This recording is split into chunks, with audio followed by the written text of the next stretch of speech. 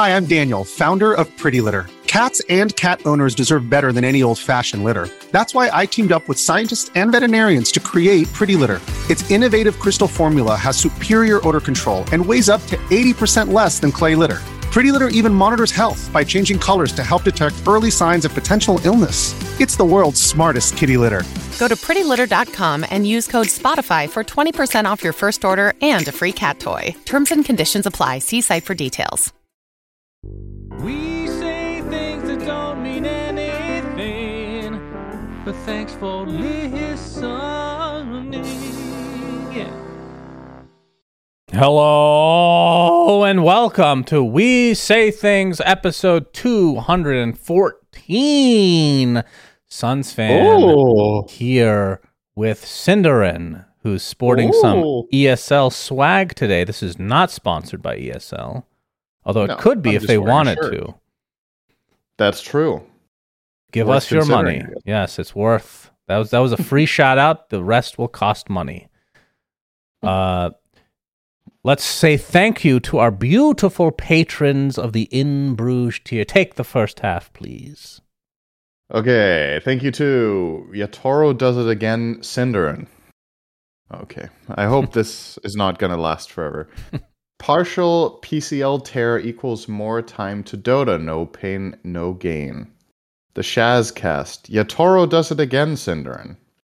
Mr. I fucking love the NBA segment so much. But Cinderin recommends are also great. Enjoying my new Manscaped Lawnmower 5.0. My balls look so nice, I named one Cinderin and one Suns fan.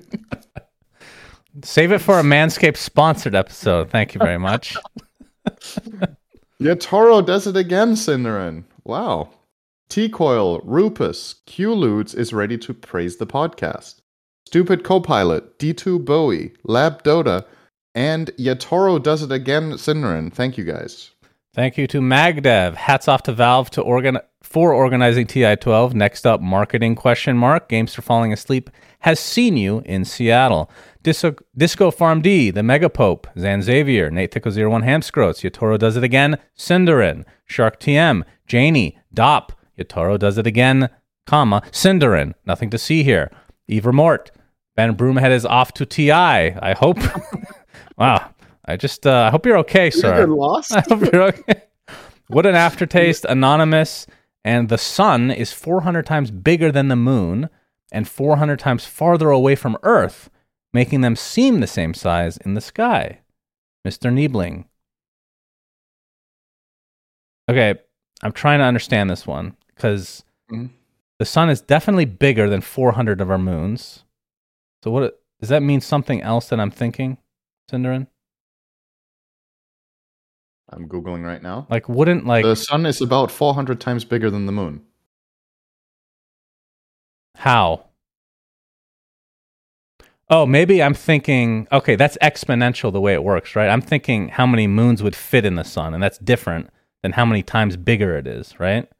Because it just keeps getting, if you double the size and then double the size, that's different. Maybe that's what I'm thinking. I think it's just 400, it's 400 times the radius. Okay. So how many moons fit into the sun? ChatGPT that real quick, Cinderin. I'd really appreciate that. I'm going to say a lot. I'm going to say 25,000. No, it's got to be more than that. I have no idea. According to this, 64.3 million. Yeah, yep. A lot more. That's right. 25,000, just a bit off. Okay. Interesting. Okay, that's an interesting fact. I love the space ones. Keep it space themed, you know? It always makes us look stupid, specifically me, but that's okay. Anyway, you have some things to start the podcast with, Cinder. It's your show. Please. I do, guys. We're back. We're back with some recommends today. Oh. I know you guys love it. We have no NBA segment, so this will be a great episode. I'm already very thrilled. I should not have said that. Now you're going to dig some random news up that Fuck knows. I mean, if I they're could even force true it at every this point. week, but Of course you could. just sparing Okay, you. I'm back with some recommends, guys. One of these games a lot of you have heard about, and one of them maybe almost none of you have heard about. So that's a little bit interesting. The first one I'm going to recommend is called Stardew Valley. I think a lot of you guys have heard about it. Have you heard about Stardew Valley? Of course. Have you played Stardew Valley? No, but I've seen the wife play it quite a bit. Oh, she's played it. Okay, Oh, yeah. cool. Yeah, so this game is obviously massively popular, which is why a lot of you have heard about it, and the reviews on Steam are absolutely ridiculously good. It's a farm simulation game, which is going to sound, I think, a lot more boring than what the game is. I have to admit, I've never played. It didn't appeal to me to play like these, Euro Truck Simulator or all of these like sim games where you're performing a job or whatever.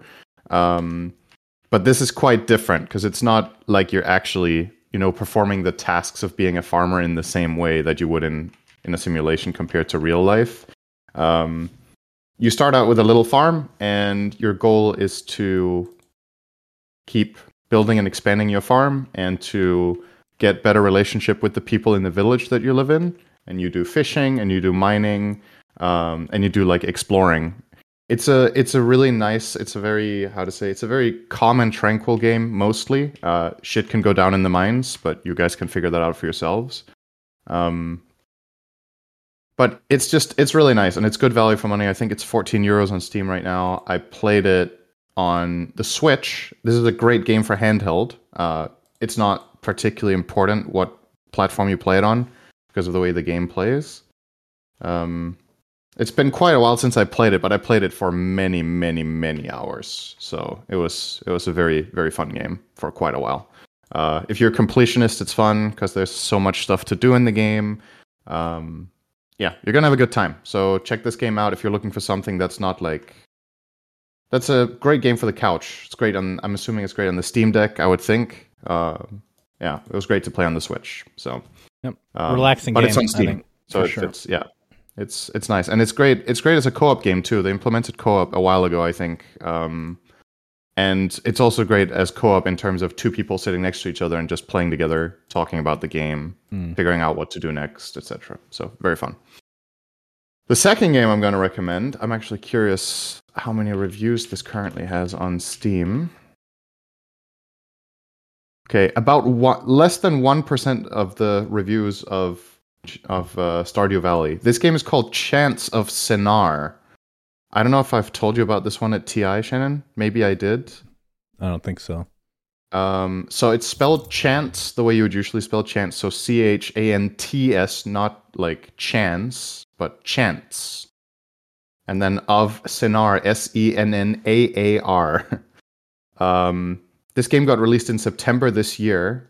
It's a bit hard to do it justice in an explanation, I would say. It's a single-player mystery game, and the core mechanic of the game is translation, which is very unique. You essentially start out as a character that just gets dropped in the world, and you don't understand anything that's going on, because people are speaking in code, and you don't know a single word.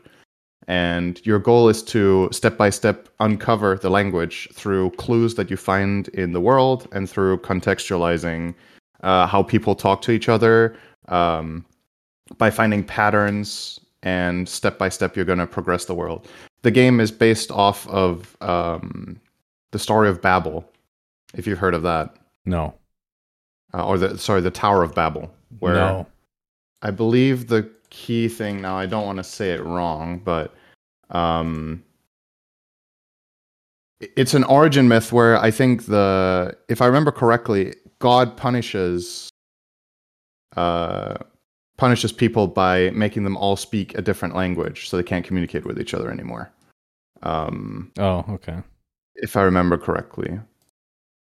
Anyway, that's the inspiration for the game. It's awesome, and it's not that well known just yet, but it has really great reviews. And this is a single player game only, but I would recommend playing it with somebody else. Either, if you live with someone, play it together on the couch, or if you have somebody online that would be interested in playing it with you streaming or whatever. It's really good to play together. I played through the game with Susie, and the reason it's fun to play it together is that you can start making like theories, and you can spar with each other and figure out what you're gonna interpret things in different ways, and you're going to come up with different theories, and it's very rewarding to work as a team in that game.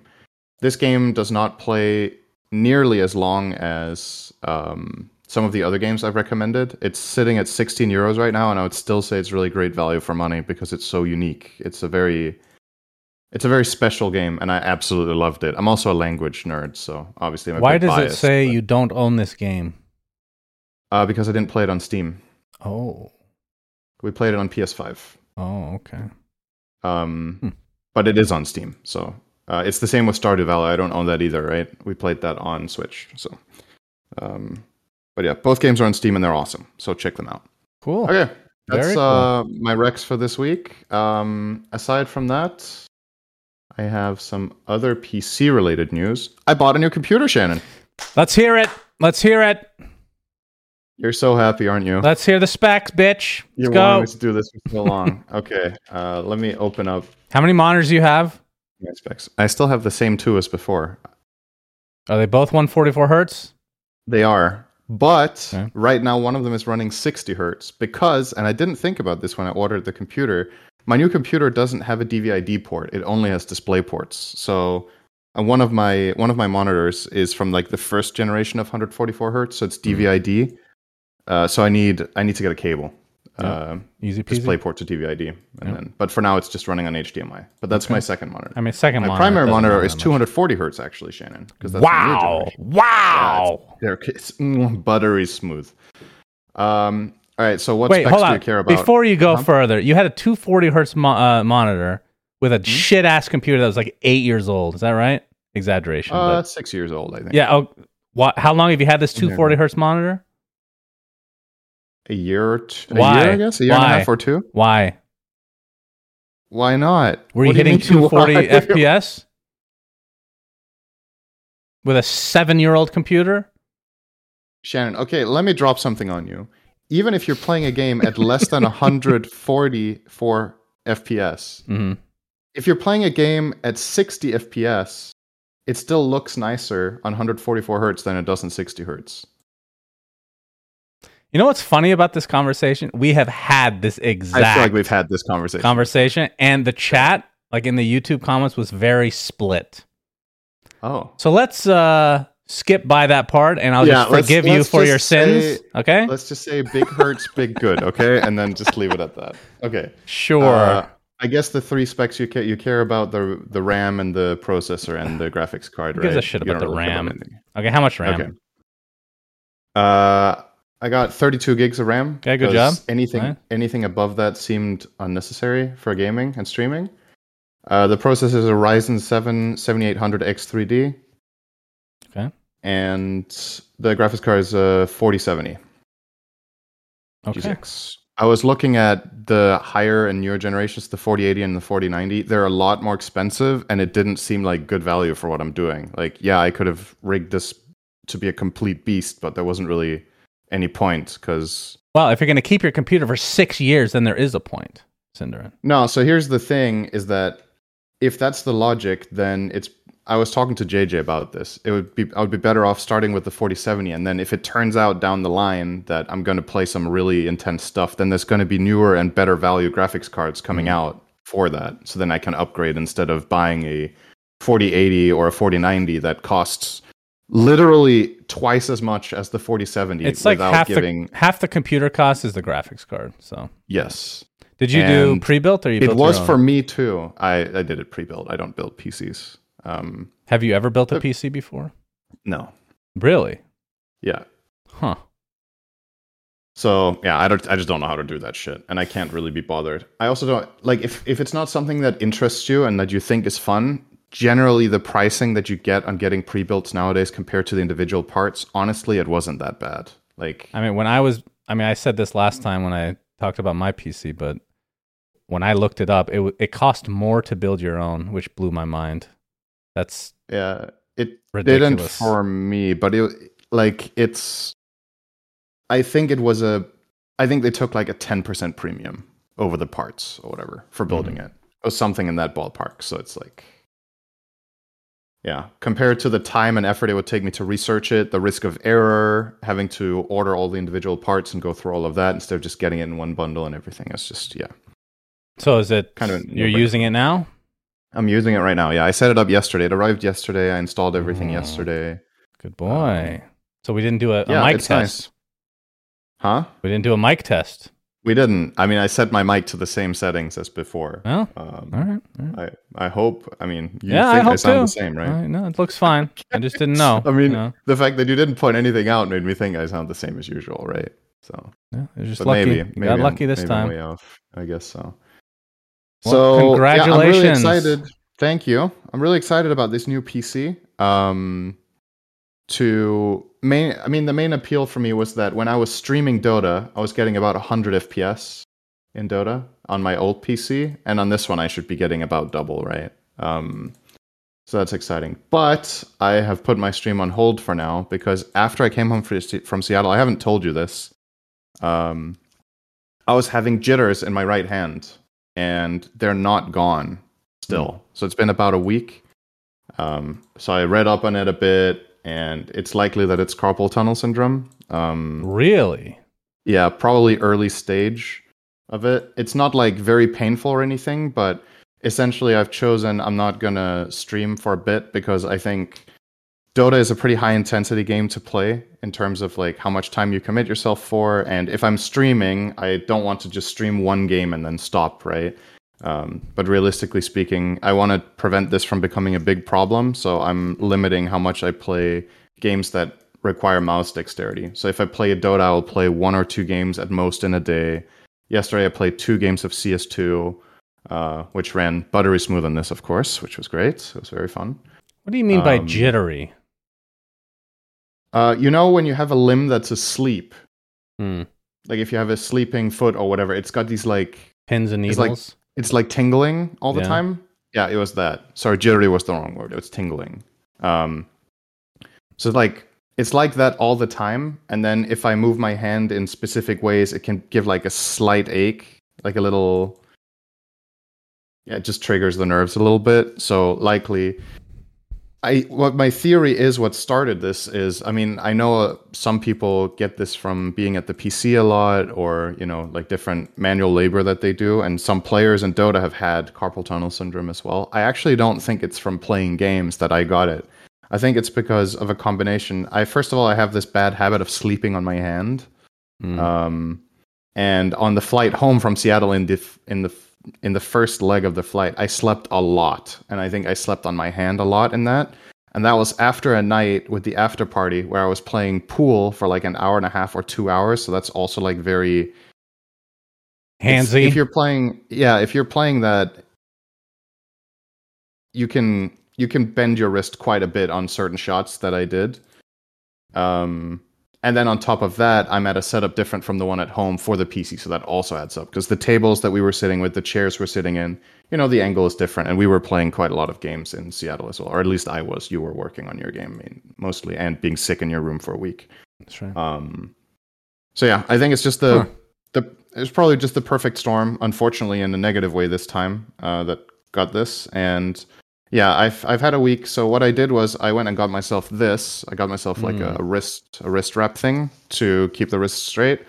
I'm taking some painkillers that are anti-inflammatory, which will hopefully help over time. Did you go to the doctor, or this is just you self-diagnosing? So it's a combination. So this wrist wrap thing was obviously something that you could read about yourself. And then I called the doctor and got the advice to take painkillers.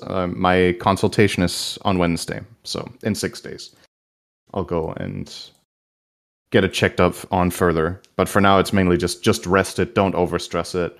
I still sit at the computer a lot because I don't really find it uncomfortable sitting at the PC and using a mouse. It's not like it's painful, but yeah, just in the interest of not making this get bad, I don't think streaming 5 or 6 hours a day and playing a high mouse dexterity game is a good idea. So I'm playing like more chill stuff like Baldur's Gate. I will probably play without problem. Playing poker, playing World of Warcraft, which isn't about like very fast movements. Thank God you can play World of Warcraft. I don't know if you do that's without really that lucky. one. Yeah, that's You know, that's weird. I have not heard the term carpal tunnel syndrome in like 15 years. I feel like this was a thing early on that a lot of people got because of the way that people were typing on their keyboards, like very scrunched up. Like if you type, let me see how I type. Yeah, you need to type at like an angle and not like straight, because a lot of people like when people weren't used to using keyboards or whatever, they use a straight hand, and that would fuck people up, and they'd have to get like back in the 90s. I remember like there was a bunch of surgery type shit, like it was bad news, but I know that it's gotten a lot better since then. So yeah, keep us updated. Hopefully things go well. Yeah, I mean, it's one of those things where I actually talked to my mom about this, which is kind of random, but she had this too in her 50s. So, I mean, I'm a little early. And for her, she was going to get surgery for it. And then she stopped knitting for a while. And then it went away. And then she canceled her surgery and never came back.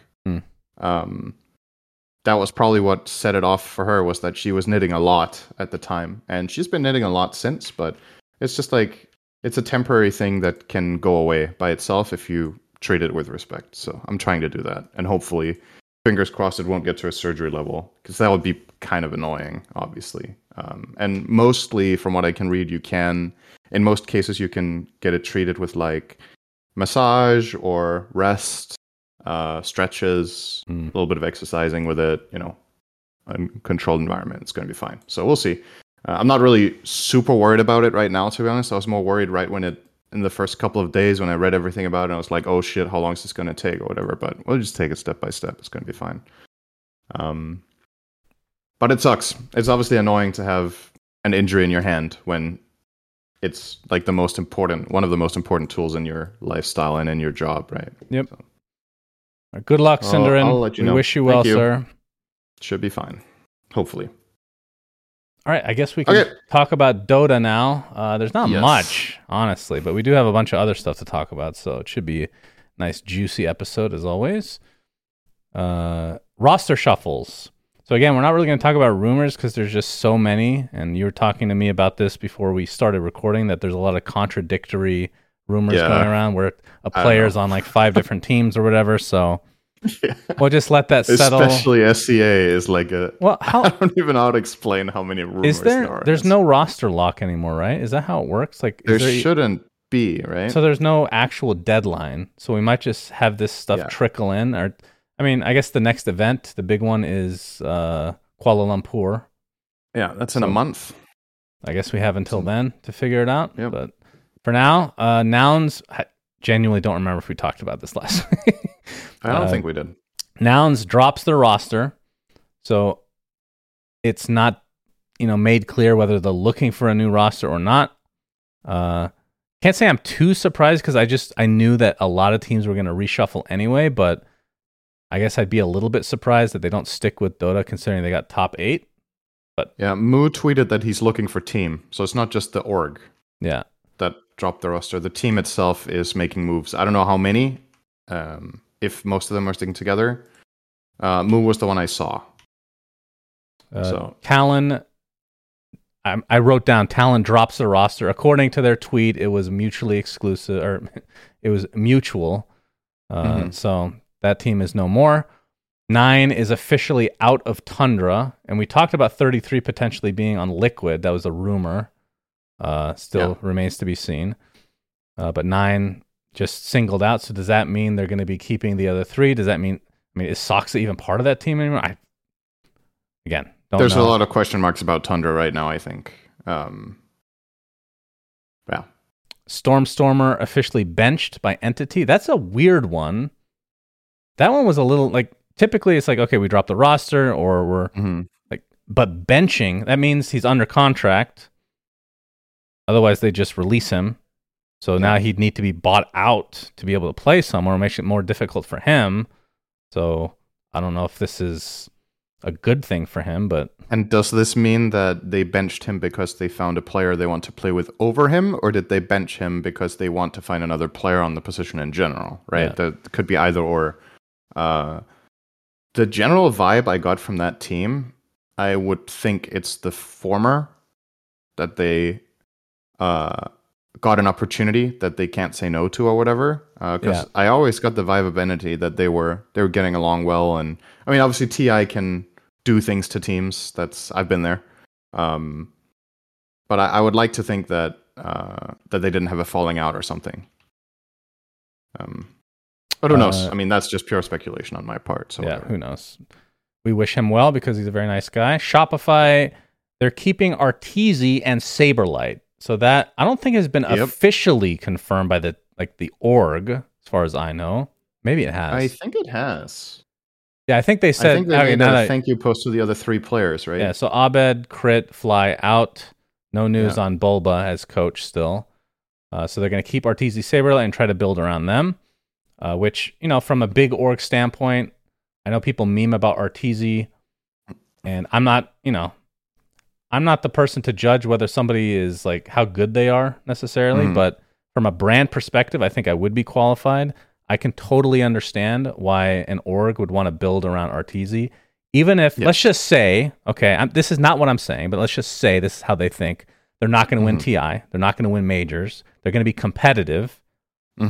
It's more important probably to be popular / have the brand value that RTZ brings versus winning. You know what I mean? Like there's I know what you mean. And I think this is where Dota has been arguably kind of unhealthy compared to other games over the last many years because of the magnitude of TI, right? Is that everything has been about winning TI, which is cool. I mean, TI is a huge tournament and everything, but ultimately only very few players get a top 3 placement in that. The more sustainable way and the more the more self-sufficient way for Dota to be run is if it's built around the teams and the players rather than this one enormous tournament that few people get to reap the rewards of. And that seems to be the direction that Dota is going now, with Valve scaling back on the battle pass for TI and making TI a more like reachable prize pool, if you will, for other tournaments to compete with, at least on some level. And at that point, having brandable players, having being able to sell to sponsors that you have player brands, that you have players that stream. I mean, RTZ stream, whenever he streams, it's kind of funny how he can...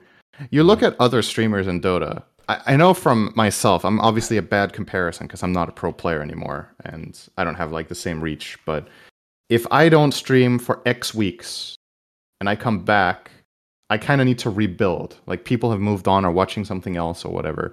When RTZ is streaming, it's like a magnet. There's Reddit threads. Shit. There's this thread whenever he goes live. Okay, that's the level we're at here.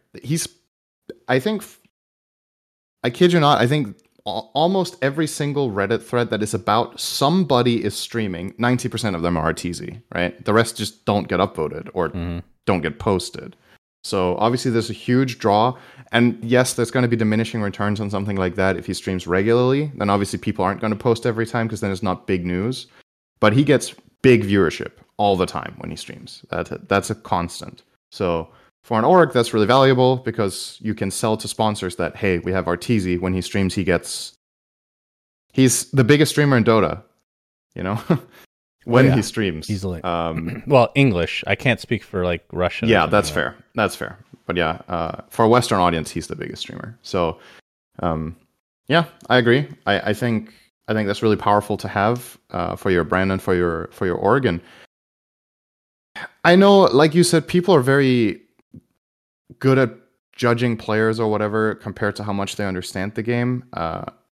I would say even at the level that I understand the game, which is still not like the absolute pinnacle compared to these pro players, but I would say I understand it pretty well. I find it very difficult to come to overwhelming or confident conclusions about how good players are because Dota nowadays is so much more about team dynamic and team movements and team shared understanding and strategy than it is about individual plays. So even if you're an individually amazing player, if the team dynamic and the team strategies don't hold up against the best, anyone can look bad compared to how good they are. And it's clear that a lot of pro players still keep RTZ in very high regard, right? Maybe not number one as they did 5 years ago, but I still think, people think he's a really good player still. Mm-hmm. So that doesn't mean that he can't, like, his recent results or whatever and how Shopify ran doesn't mean that he cannot achieve greatness still. I genuinely still believe he could become a major winner or a TI winner. And that a shakeup could be good in the end. This is a pretty major change for him as well. It's a big uncertainty, but I hope he does well. I think that guy, it would be cool if he won something big at least once. I think he deserves it.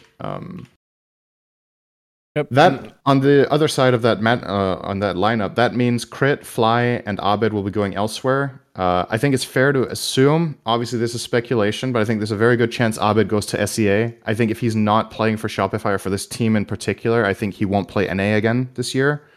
And Crit's tweet about being done with Shopify was, obviously he was thanking his teammates and all the friendships and what they built because they've played together for a very long time. But he also started off that tweet saying something along the lines of essentially that playing in NA was blah, blah, blah. So I'm inferring from that he's not playing in NA this season either. I think there's a good chance Crit is going to an EU team.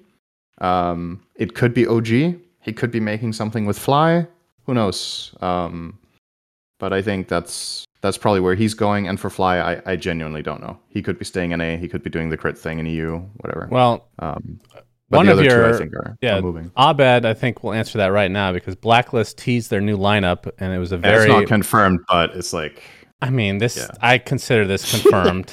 So essentially... Yeah, but here's the thing. The reason, I'll just quickly say this, the reason this is not confirmed for me is because it's SCA, and everybody's fucking memeing lineups over there, okay? Like, I've seen so many different rosters and player combinations teased. So if orgs are in on it, until they officially announce it, I'm not 100% on. So Blacklist did tweet their lineup is going to be, and then they posted a picture, and it's kind of like a word play kind of deal where each player represents the picture. So the first picture is of I don't know the difference between a crow and a raven. It's a raven. Is this actually a raven? What is the difference? I think so. Is it just different locations, or the difference is there's no pro player called Crow, so this has to be a raven. I'm sure there's. Wait, isn't there somebody on Arkosh named Crow? Something Crow? What was it? Oh yeah, you're right. Anyway, picture of a raven, so it's raven. The second one is a picture of a bed, so that's Abed. Yep. The third one, I didn't it's just a picture of the night sky, and apparently in Tagalog, is it Gabby? I know Gabby is the player, but something about his name means nighttime. Are you asking me how you say that word in Tagalog? I don't know. Tagalog. See, I can't even say the language. Tagalog. Tagalong. So it means night sky or nighttime or something like that. I think nighttime is Gabby, I guess. Yep. And then the next one, this one apparently is Tim's. It's a T, and it's like an icon from some app that I don't know. I think it's Microsoft Teams, right? Oh, is it? Yeah, and then the way you pronounce Tim's in, if I'm not mistaken, in Tagalog would be Teams.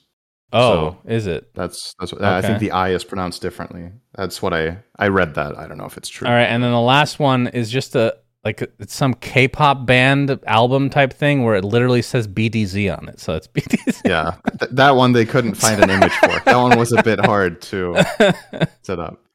This player is also known as Carlo. Okay. So yeah, I believe it. I'm not going to say I don't believe that this will be the roster. I'm just saying for me, it's not confirmed by seeing this picture. This would be a very strong lineup, though. I like this lineup. Yeah. I don't know if, I've been a huge Raven fan in the past, but he hasn't really. I feel like he hasn't been to TI in a couple years, maybe. I don't know how long it's actually been. So I wonder how he matches up against some of the other position ones. I think he's still got it personally. I don't think this guy has fallen off that much. But again, the game, like I talked about, the way it works, right, is there's a lot of dynamics that need to click for you to be a top tier team. I don't think he individually is lacking in the regards that he needs to perform in to play for a top team. So yeah, good luck to them if it's the actual team. I'm sure we'll know in some weeks.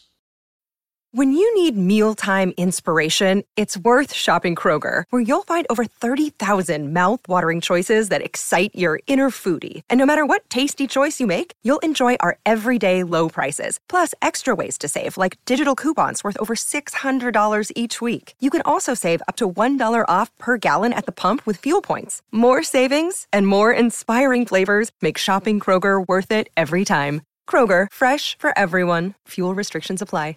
Another day is here, and you're ready for it. What to wear? Check. Breakfast, lunch, and dinner? Check. Planning for what's next and how to save for it? That's where Bank of America can help. For your financial to-dos, Bank of America has experts ready to help get you closer to your goals. Get started at one of our local financial centers or 24/7 in our mobile banking app. Find a location near you at bankofamerica.com/talktous. What would you like the power to do? Mobile banking requires downloading the app and is only available for select devices. Message and data rates may apply. Bank of America N.A., member FDIC. Maybe before. Yes. If it's confirmed. Who knows? All right, next topic is Sumail versus EG. Apparently, oh yeah. If you guys don't remember, Sumail is suing Evil Geniuses for breach of contract and fraud and deceit.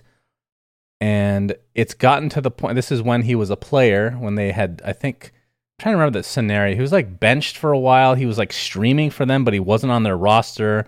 Like, to my knowledge, he wanted to play or he wanted to get moved or whatever. He was supposedly promised a bunch of stuff and it never came to fruition. This is also when I think they were changing CEOs. There's a lot of like turnover. I think this is around the Peak 6 time, yeah. So there's a lot of potentially shady stuff that happened. So he is suing them, and it is actually going to trial with a jury. Yep. Which is, I mean, we've talked about this a long time ago. This is how long it takes for this shit to finally come to fruition. Is there a date on here? I think it went to trial 2 days ago. Oh, it's already started. Okay. Yeah, I believe 2 days ago was the day that it was going to, the process was going to start. But a lot of the time, stuff like this doesn't immediately get concluded with the first time it's in court. So the complaints, I'm just going to list them all. Breach of contract, breach of the implied covenant of good faith and fair dealing, fraud and deceit, false misrepresentation, fraud and deceit, false promise, breach of... False misrepresentation. Yeah, that's what? That's a weird way to put it. And I don't know why they false added an oracle. Yeah, what? That's backwards. And then they false misrepresentation. For some reason they put oracle ult in there for false promise, but he doesn't. That's good.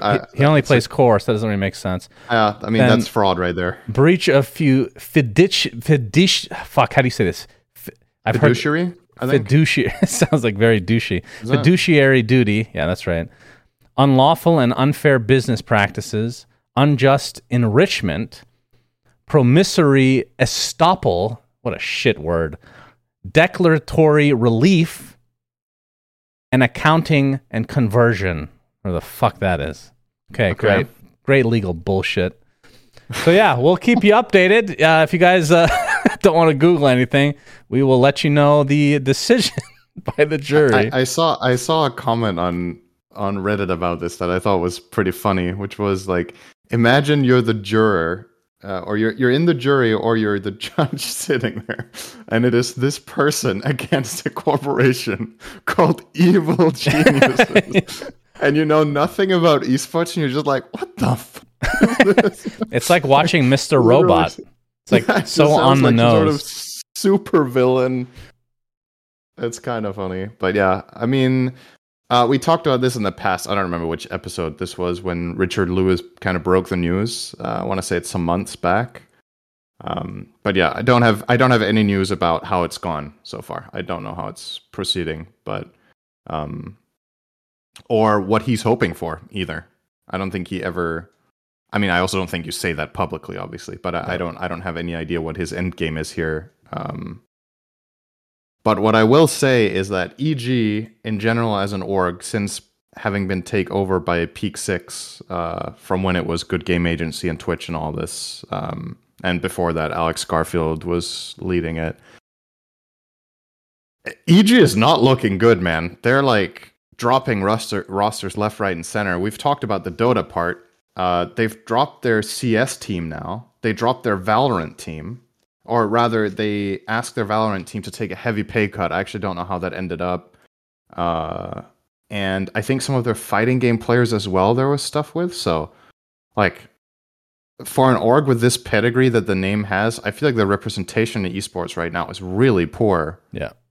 So the question is, okay, where's this going? Are they kind of on the edge, on the verge of ending? Or, like, what are we talking here? Because a lot of the classic competitors that EG were up against are doing quite a bit better than they are in terms of, like, representing the org in the big games. So we'll see. All right, final Dota topic is Bro Dota. I'm guessing you have not played this yet. No, I've heard of it, though.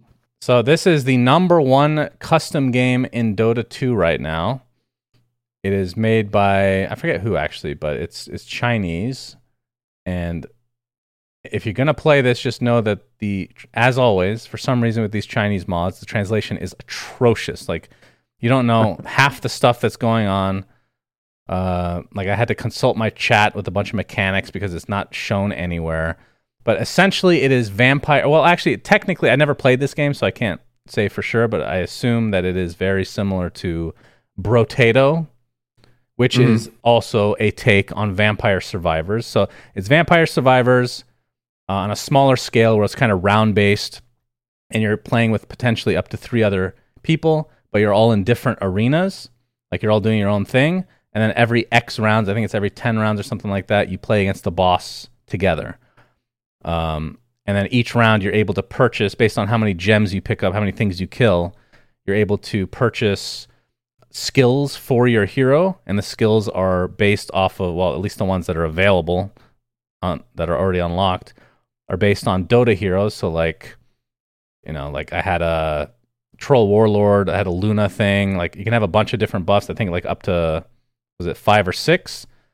And you can just keep purchasing them. You can have up to 5 upgrades for that purchase, and they just get stronger each time. But there's different tiers of those types of upgrades. So as the shop gets, I don't know how to, I think it's just round based. As the rounds progress, you'll get a better chance, I think, to get the more rare ones. And all those heroes also have a synergy, like a class synergy. So kind of like a little bit like auto chess, like knights, assassins, whatever. So you can try to mix and match as you like. So did you have fun playing it? It was. I mean, I'm not going to play it again, but it was interesting. Okay. The reason I bring it up is a couple reasons. Number one, it is very, like, 10,000 people were playing it when I was on, and if it's a Chinese mod, it means it's not hitting its peak quite yet. So I don't know what the actual peak daily is, but 10,000 concurrent is a mega shit ton for Dota. There's unlockable stuff, which is monetized, so it's technically illegal, but like I brought up in the past, every mod that's not Ability Arena now is, I shouldn't say everyone, but all the big ones are monetized again because they don't think Valve will care. And I talked to some people at Valve, and you know, they're not directly involved with this stuff. They don't care. They're not directly involved with this stuff, but they assume that the letters will be getting more and more aggressive to take down monetization eventually, which, you know, it's one of those things where if we did it again, then we'd get shut down immediately versus the Chinese, who can do whatever the fuck they want for, you know, making their tens of thousands, hundreds of thousands of dollars potentially, and then get shut down and, you know, whatever. So play it while you can, I suppose. It's weird because a lot of well, I shouldn't say it's weird, because I guess this is what people like. A lot of the stuff that you unlock is just anime, like big boobed anime unlocks for like everything. Ugh. Like, you go into the shop, there's just this enormous rack in your face. Like, like, I don't know, man. Have I gotten to the point in my life that I'm just the old guy? I don't understand the draw at all. But enjoy yourselves. But like the game, like, it's interesting. Like, obviously it's just Vampire Survivor, so it's not like it's super unique.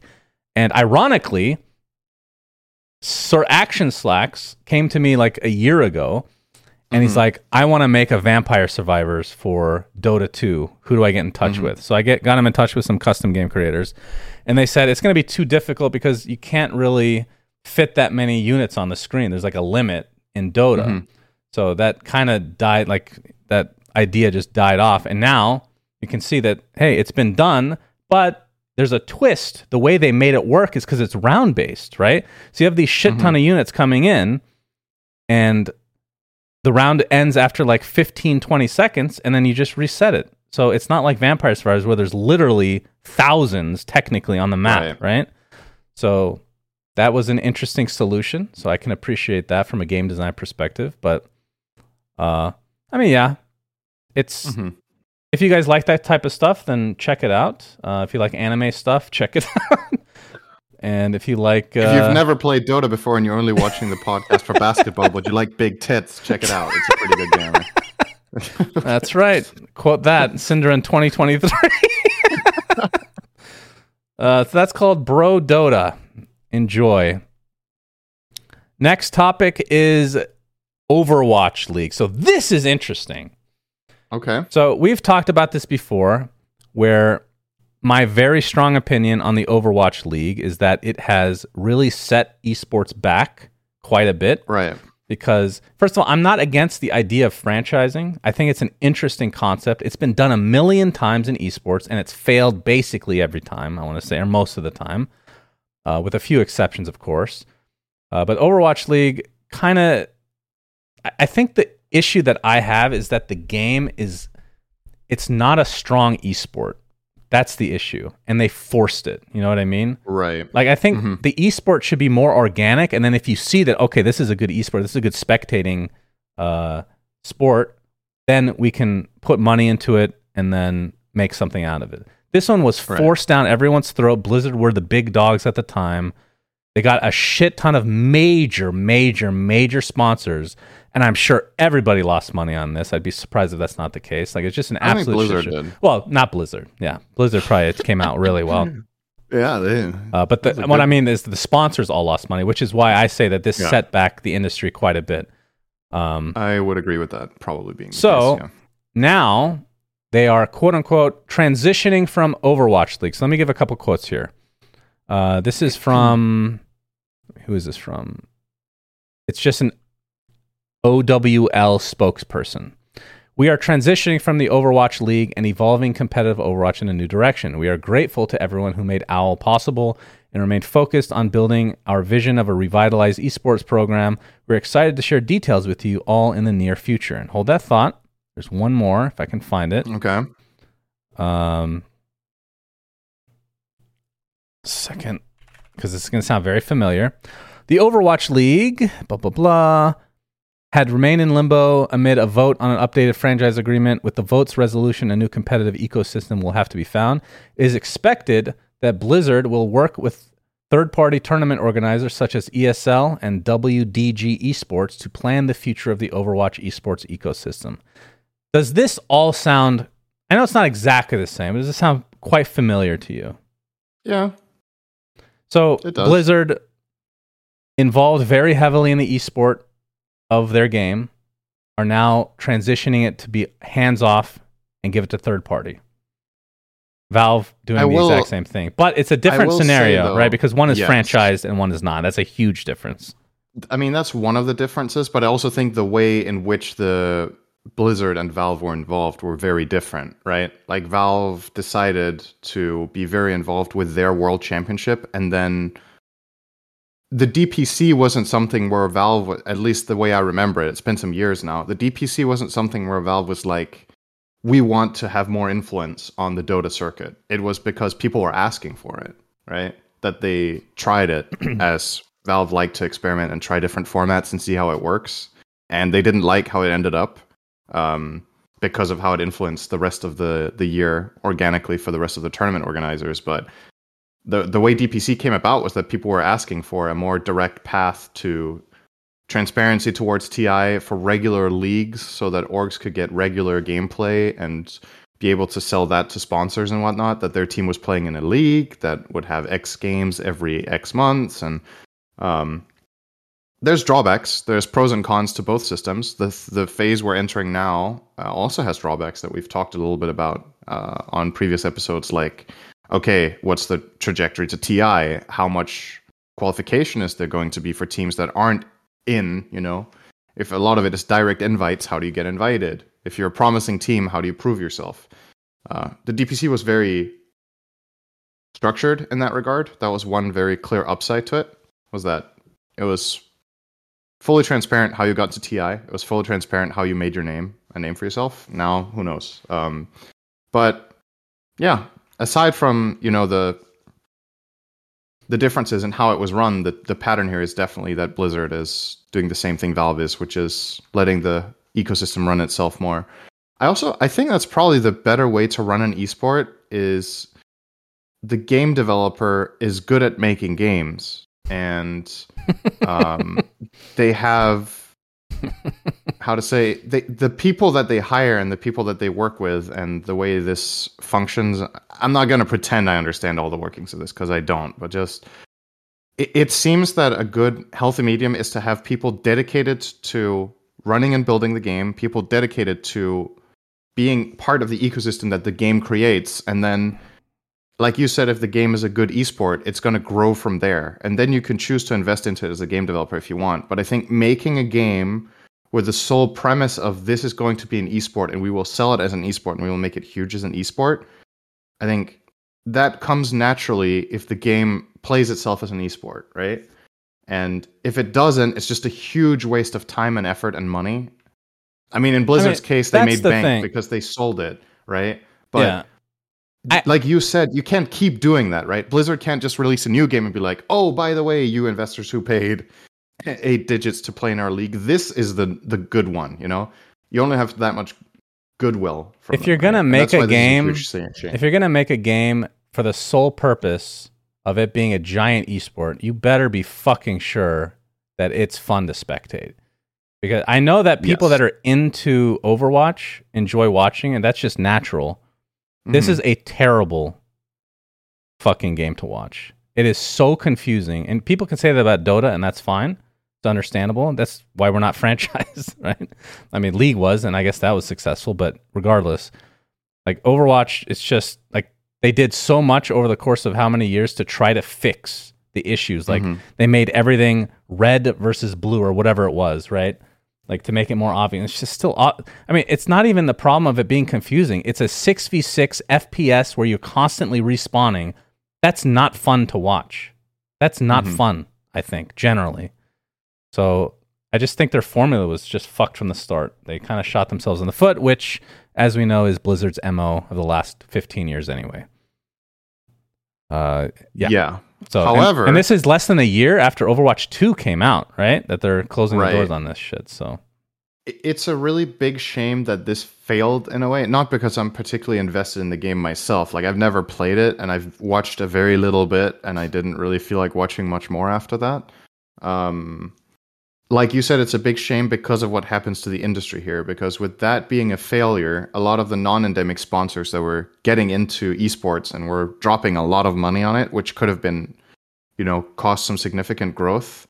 With this failure, they're going to be hesitant to invest into other games that might turn out to be profitable or promising, or at least show growth. Yeah. Because honestly, I think it's very understandable. You're somebody from the outside, you're a venture capitalist, you have a lot of money, you're like, oh yeah, this new thing. For them, it's just the new big thing, right? Because they're not part of the ecosystems and the games at all. They just have money. They want to make money with their money. They're like, oh yeah, this hot new thing, esports. Yeah, okay. And then you're in a meeting with Blizzard, and they're like, yeah, this is the league we're making. And they're like, oh shit, it's pretty cool. I understand this because it's kind of like football, I could see this working. And then it's just a massive flop. And then they're like, okay, you kind of feel like you got God, Yeah.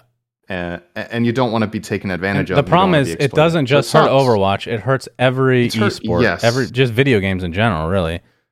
Because those big venture capitalists, when are they getting into CSGO now? Or CS2? Or when are they getting into Dota? Or whatever the next big game is? Are they even going to give it a second chance? Yeah, sucks. It's kind of reminiscent of you talked about this, the thing that ran on American TV, right? What was it called? The CGS? Yes. Which also set things back quite a bit, in your opinion, right? Yeah, I think so. That was 2003 or something like that. Yeah. I mean, esports will recover because I think the issue is people really want to get in on the ground floor of something, right? And that's when there's a big risk. Whereas you could just wait a year and just see, oh, this game, okay, this actually is a good game to invest in. I mean, that's what they should be doing, but I don't know. Sucks for everybody, I think. All right, you have another topic. I moved it up here because it's game related. Yeah, as much as we've shit on Blizzard, Blizzard is actually getting some pretty good press right now for the first time in I don't know how long. Really? BlizzCon has been on this last weekend, and they got a lot of praise from the community for the first time in a decade. People are saying, "Let's go Blizzard."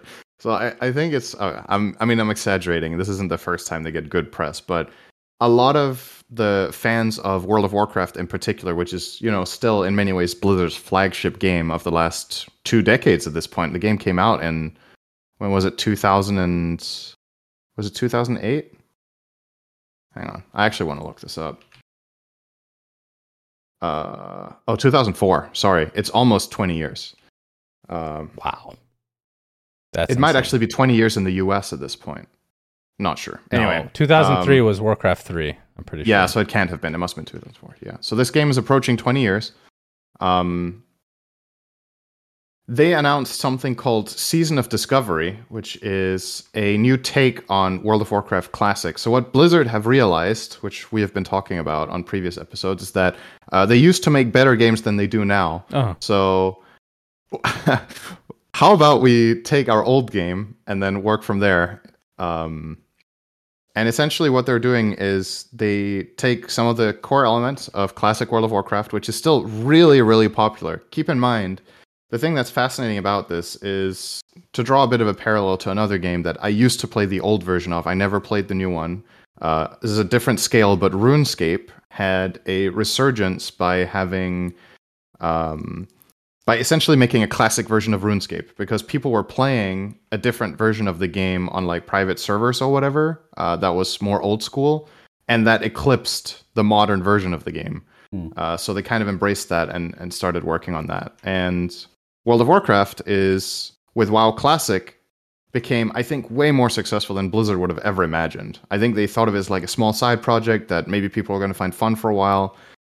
Classic WoW got so popular that they ran the level 60 version. People asked for the expansion. They got it. They asked for the expansion again. They got it again. And now they're also getting Cataclysm, which is the 4th expansion or the 3rd expansion in this series, is coming out as well next year. Because Classic's community is just that big. And now, because of how big it actually is, they're choosing to make what people have been asking for quite a while now in Classic WoW's community, which was Classic Plus, which was meant to be, or what people were asking for. Okay, we love the level 60 version of the game, the original version. We want content for this game. And what people were imagining was level 60, which is max level content, like new raids or things that were actually planned for vanilla WoW that were never implemented. They were hoping that Blizzard would get around to making those, like other raids, other features or whatever. What they're doing is they're making something called Season of Discovery, where they're doing a new take on specific classes where they can do different things. You start with a level cap of 25 instead of 60. So they're going to do like seasonal level ups where the cap is 25. There's going to be a raid at level 25 that's a different experience from what you've played so far on different classes. And then that runs for a while. Then they raise the level cap and implement new content. Then they raise the level cap again and implement new content. And then you reach max level and then there's new content. So they're taking it like step by step. And one of the big things for me about this, that is something I really miss from gaming in general, to be honest, is that they're not doing a public test realm, if you know what that is. Oh, public what? Sorry? Public test realm. Okay. It's called PTR in WoW. Essentially, they are not making an open beta for the game. And what that means is when stuff drops, it's new to everybody. Right. So you don't come in with like, oh, this is all the bosses, this is the strategy, this is the meta, this is how you're supposed to play. Because right now, when stuff comes out in Wrath of the Lich King Classic, everybody knows the bosses, everybody knows the fights, there's guides, there's strategies, there's min-maxing the fuck out of everything, everybody knows what to do, you know what's the best. This is going to be a drop where it's kind of like a patch comes out in Dota, and people are like, okay, let's play Dota for 3 months to figure out what the fuck is going on and find what's best. That's why it's called Season of Discovery, is that finally this MMO that is 2 decades old at this point is putting in stuff that people don't know what the best thing to do is. That's cool. That is really exciting because I think that's a huge part of what makes gaming fun is exploration.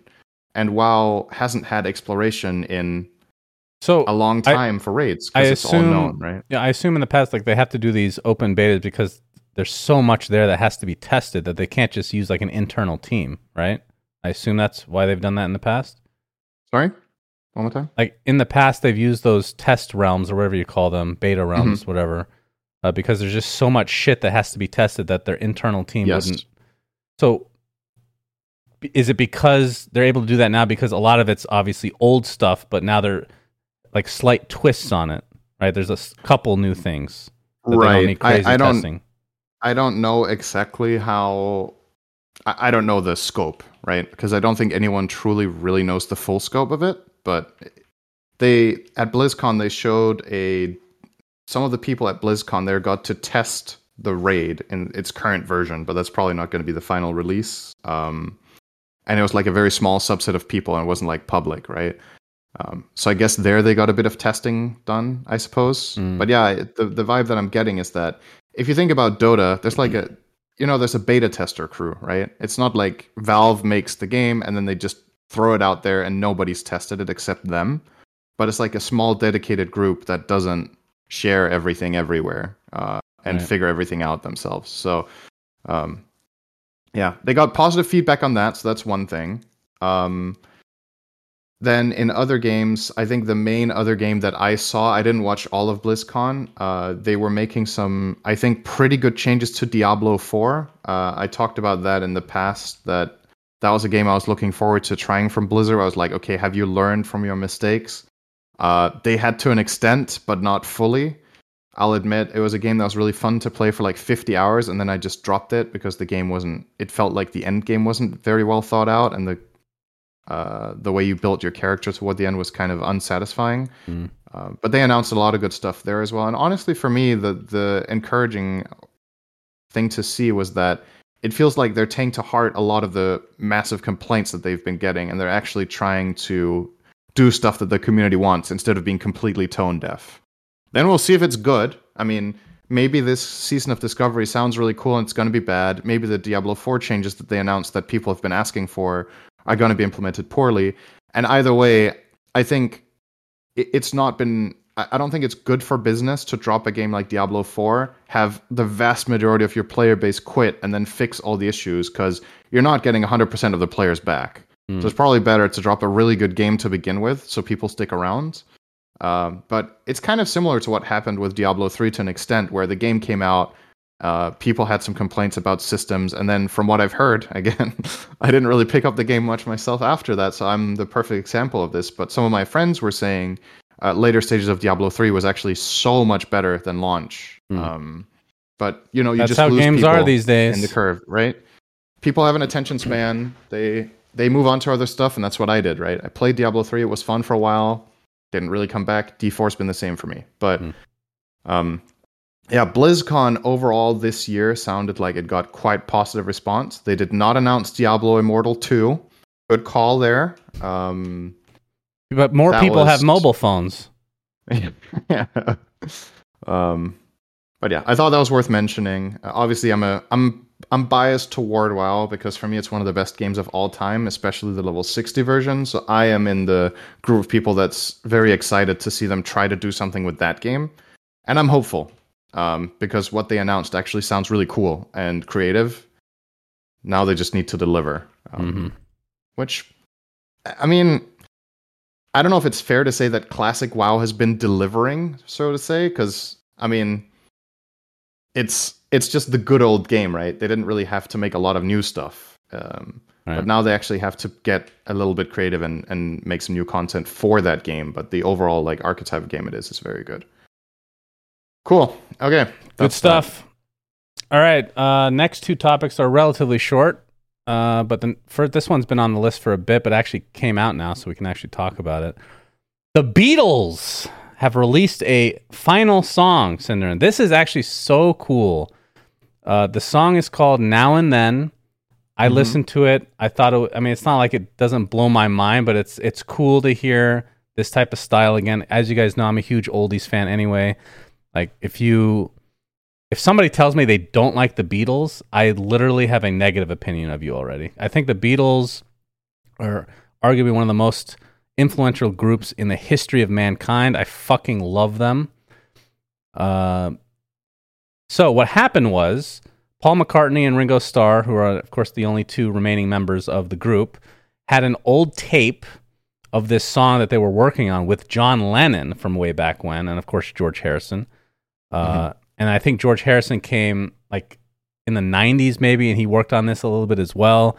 So they basically took John Lennon's voice and used AI to finish the song with, of course, Paul McCartney and Ringo Starr finishing up the rest of it or whatever.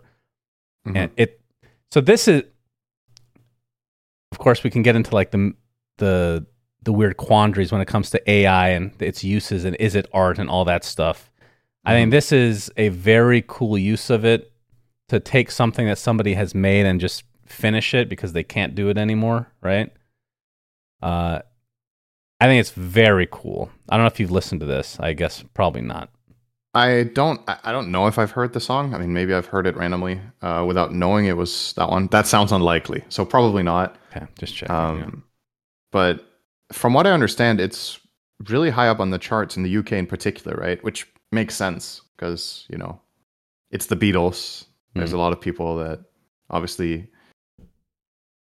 If this... I think I read this the other day, that if this were to get number one on the charts, it would be by far the biggest distance between two number ones from the same band, right? I mean, no shit. Yeah. I think the previous record, from what I read, was Cher. Oh, really? Which I thought was kind of interesting. Yeah, the distance between her last two top of the chart songs was really... It was many, many years, but this would absolutely destroy it, obviously. And yeah, I mean, it's always going to have that asterisk, though, isn't it? Like, it's with AI, it's with the voice of somebody who's no longer alive, interpreted by technology.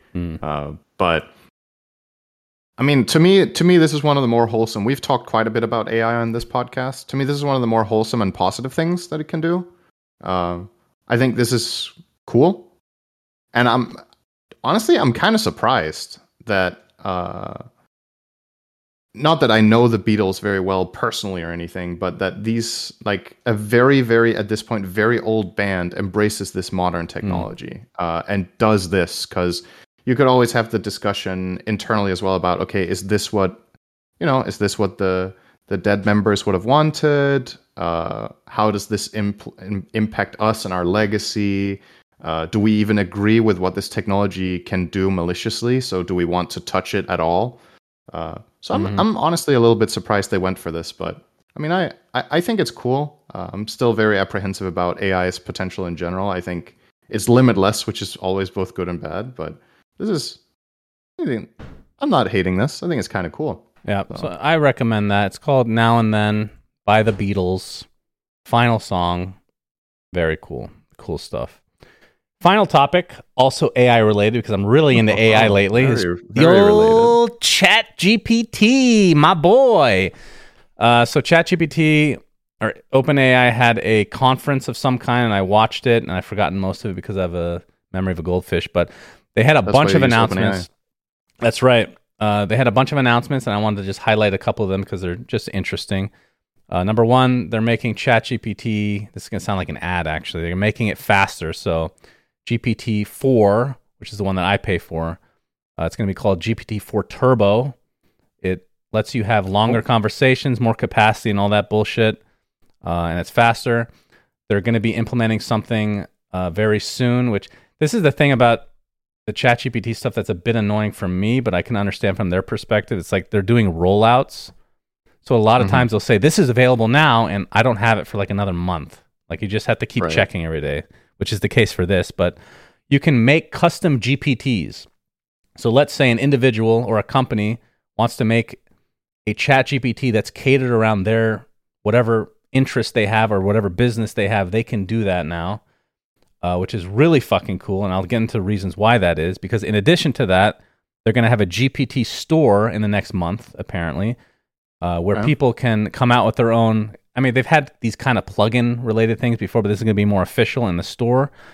And people, I assume, will purchase them, and a percentage of that will go to the people that created the app, or what, I don't know what you're going to the GPT, so to speak. The reason I find this very important, because the one thing that I've been annoyed with, well, not, okay, annoyed is not the word. I'm just annoyed in general. That's makes sense technically, but the thing that I've been waiting for that will change my life is being able to hook this up with Google Calendar. So just talk into my ChatGPT and say, you know, do this for me, do this. Like, that would change a lot for me. And that's like the first big step into just, like, I've replaced Google with ChatGPT, just to give you an example. I don't even use Google anymore because ChatGPT is just superior in every fucking way. So you don't search for stuff on Google either? No, not anymore. Wow. Okay. Oh, I mean, well, I could be wrong. Maybe if I guess if I just need to click on a link or something, sure, I'll use Google. But generally, if I'm searching for anything other than that, it'll be ChatGPT. So they're going to be adding a bunch of features that allow people, they didn't really specifically mention Google Calendar, but I assume they will be able to hook up with Google Calendar, which I think is going to be a big deal. And I think we talked about this before, that they were going to be adding, and I finally got access to this the other day. On the app, I can talk to my ChatGPT now, and you can pick the voice, and it talks back to you. And did you choose big titty anime? I did choose a woman. Voice? I choose a really sensual sounding woman. She sounds very nice. You found the ASMR very surprising.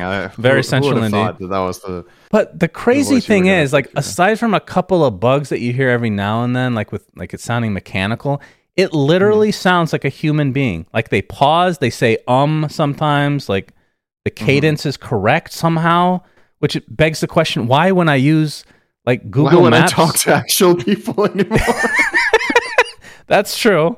That's the next topic of conversation. But like, when you use when you're navigating with Google Maps or something, it's like turn left. Like, it's somewhat robotic. This is just completely natural. It blows my mind. I'm just like having a conversation back and forth. It has been really good. And I do want to mention one thing, because I talked about our video game that we're making, and I mentioned that we're using ChatGPT, or I am, a lot for the game design stuff. And some people misinterpreted that for meaning that we're using it for art, which we're not. The capacity that I use for art is, I think of something that I want the artist that we employ to make, and I just, since I am a terrible artist, I just have ChatGPT or DALL-E 3 or whatever do it as close as I can, or as close as it can get to what I want, and I send that to the artist as like inspiration, essentially. Like, take like these couple of aspects from this, you know, whatever. Just gives a better vision. But I can't really talk about what I use the ChatGPT for yet until we announce the game, because it'll make a lot more sense why I'm using it, or why we're using it. But yeah, a lot of updates coming to that, and it's kind of cool because this is like it's such a big thing that's happening. Maybe some people don't realize in the last year. This came out a year ago now. This is such a, like, we're gonna look back and say this is like this was the next big thing, you know, that came out, because so many companies are trying to compete now. OpenAI is feeling the pressure, and which is why they're coming out with these constant updates and these constant features. And the fact that it's like happening so fast just blows my mind. Of course, a lot of people will fail with trying to get into this AI stuff, but it's extremely cool. I'm enjoying myself. What do you think if ChatGPT used AI to make an esports and franchise a league? Do you think venture capitalists would be all over that? Absolutely. AI should be able to solve every human problem that we have. Why not, Cinderella? Actually, I got to think about one thing when you talked about this with the voice thing. Do you actually think it's desirable that it sounds human? Desirable? Yeah, so you say you're talking to your chat GPT and it talks back to you and it's got like human cadence and it says and stuff. Do you think, is that a good thing? Because I'm like trying to think to myself, if I am talking to chat GPT and it responds back, that if it reaches a point where it's not discernible from a human voice, then in any sort of recording that you do of whatever, you can't tell that it was AI talking rather than a person in a clip. I mean, I'm back to this ethical stuff that I'm thinking about a lot with this, right? Like, do you think it's a good thing? Like, it's obviously a proof of concept of what the technology can do. Are you asking from like a societal standpoint, or asking from like an individual user? Do they want that? Both. Individual user for sure. Societal. I mean, we've already talked about this issue, right? The whole deep faking and stuff like that. It can have very negative kind of. I mean, the good side is that you come up with a fucking new Beatles song, right? Right. So there's pros and cons. I'll try to turn around. I'm struggling to see the positive here in this sounding like an AI or like a human. Actually, I don't see what the upside is that this sounds like a person rather than an AI. Like client side. Yeah, I mean, let's say I was using ChatGPT like you are, and I'm asking it stuff, and it's telling me stuff back, and it sounds perfectly human versus like any sort of Google Assistant or whatever you use on your phone that you can tell is not a person talking, right? Like, I personally don't feel like when Google Assistant tells me something, I'm not like, damn, I wish that really sounded like my mom, you know? I mean, like, it doesn't... I don't... Does this sound like your mom or something? I didn't realize that. Is that why you're so passionate about this? No, it was a joke. I'm just saying. That's like, why it asked me if I wanted Cinderen's mom as a choice for one of the voices. God damn, makes sense now. Oh, right, yeah. No, but I don't. Okay, maybe I'm really bad at explaining this. Like, I don't see the benefit. Like, what is the appeal of this sounding like you're talking to a person? Because you're clearly, you know yourself that you're talking to an AI and you're giving AI prompts and the AI is telling you something back. So you know that it's AI. So why does it need to sound like a person when you know that it's AI? What about that? What about the reverse? Why does it need to sound robotic? So that it's discernible from a human being. Why does that matter if from a client perspective, from one user? You talking to your phone individually, privately, whatever, it doesn't make a difference, right? Okay. But like, so this is the scope thing, right? You're talking about from a global scale still. Right. So I'm saying, is the upside of it sounding perfectly human worth the risks? You know what I mean? What's the risk for this though? If it doesn't sound like anybody real necessarily, I mean, by chance it will, of course. Like if this was President Obama's voice, then yes, I understand your concerns. But because it's just some random, you could just make that. Yeah, but it's not part of the official app, right? That's what that's where the line is being drawn here for you. Yeah, it's I don't know. It's like, let's imagine you. This is going to be such an edge case, so maybe it's not that big of a deal, actually. I'm guessing you've never seen the movie called Her, which I would highly recommend for... That's what it's called, right? I need to look this up. There is a movie called Her. I know with that. Joaquin Phoenix. It's about AI. Like, I wouldn't say this is like one of my favorite movies ever. It was very good, and I highly recommend you watch this, just because it shows like kind of both sides of the... Because this is actually what's happening right now on a... It's like the very beginning of kind of what that movie is representing, which is really cool that I'm living through this right now and we're having these conversations. It doesn't bother me at all, but I'm obviously embracing this more than maybe the average person. I don't know. Yeah. Okay. Yeah. I mean, it was just interesting. Is it because you're a robot that you're offended that a robot's sounding more human than you, Cinderin? ChatGPT is taking my job, man. What can I say? No, I'm just trying to think of like, I'm trying to think of whenever they implement this new technology that is really cool and very human-like, that I'm always erring on the side of caution with stuff like this, where, okay, if this sounds perfectly human, well, when people record it and it gets shown in whatever, and there's no like clear way of telling whether this was quote unquote real or not, that just becomes a... You know, it's the same thing. I mean, at the end of the day, this is no different than what's it called? Do you remember the clip I played for you, or I sent you? We did some episodes ago where Susie had your voice clipped from the podcast and then had it read out something, and you were like rating how much it sounded like you, and it didn't fully sound like you, but you know, with time and with a bigger sample, right? Yeah. And that's a similar thing where it's like, okay, somebody could just pretend they're saying stuff in your voice, and there's no way for a layman to tell whether it's you or not. Yeah. So it's the same ballpark, right? And like, Who knows?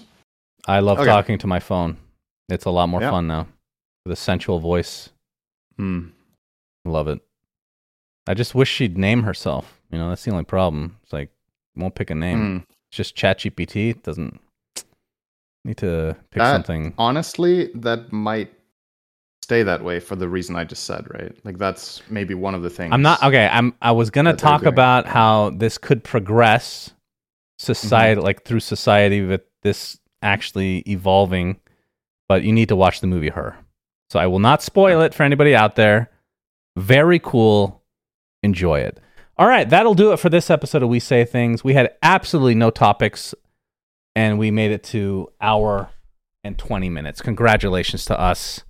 What do you mean? We had topics. We had no topics of value. All right, no topics. Goodbye, everybody. Until next week. Peace out. We say things that don't mean anything. Subscribe. But thanks for listening.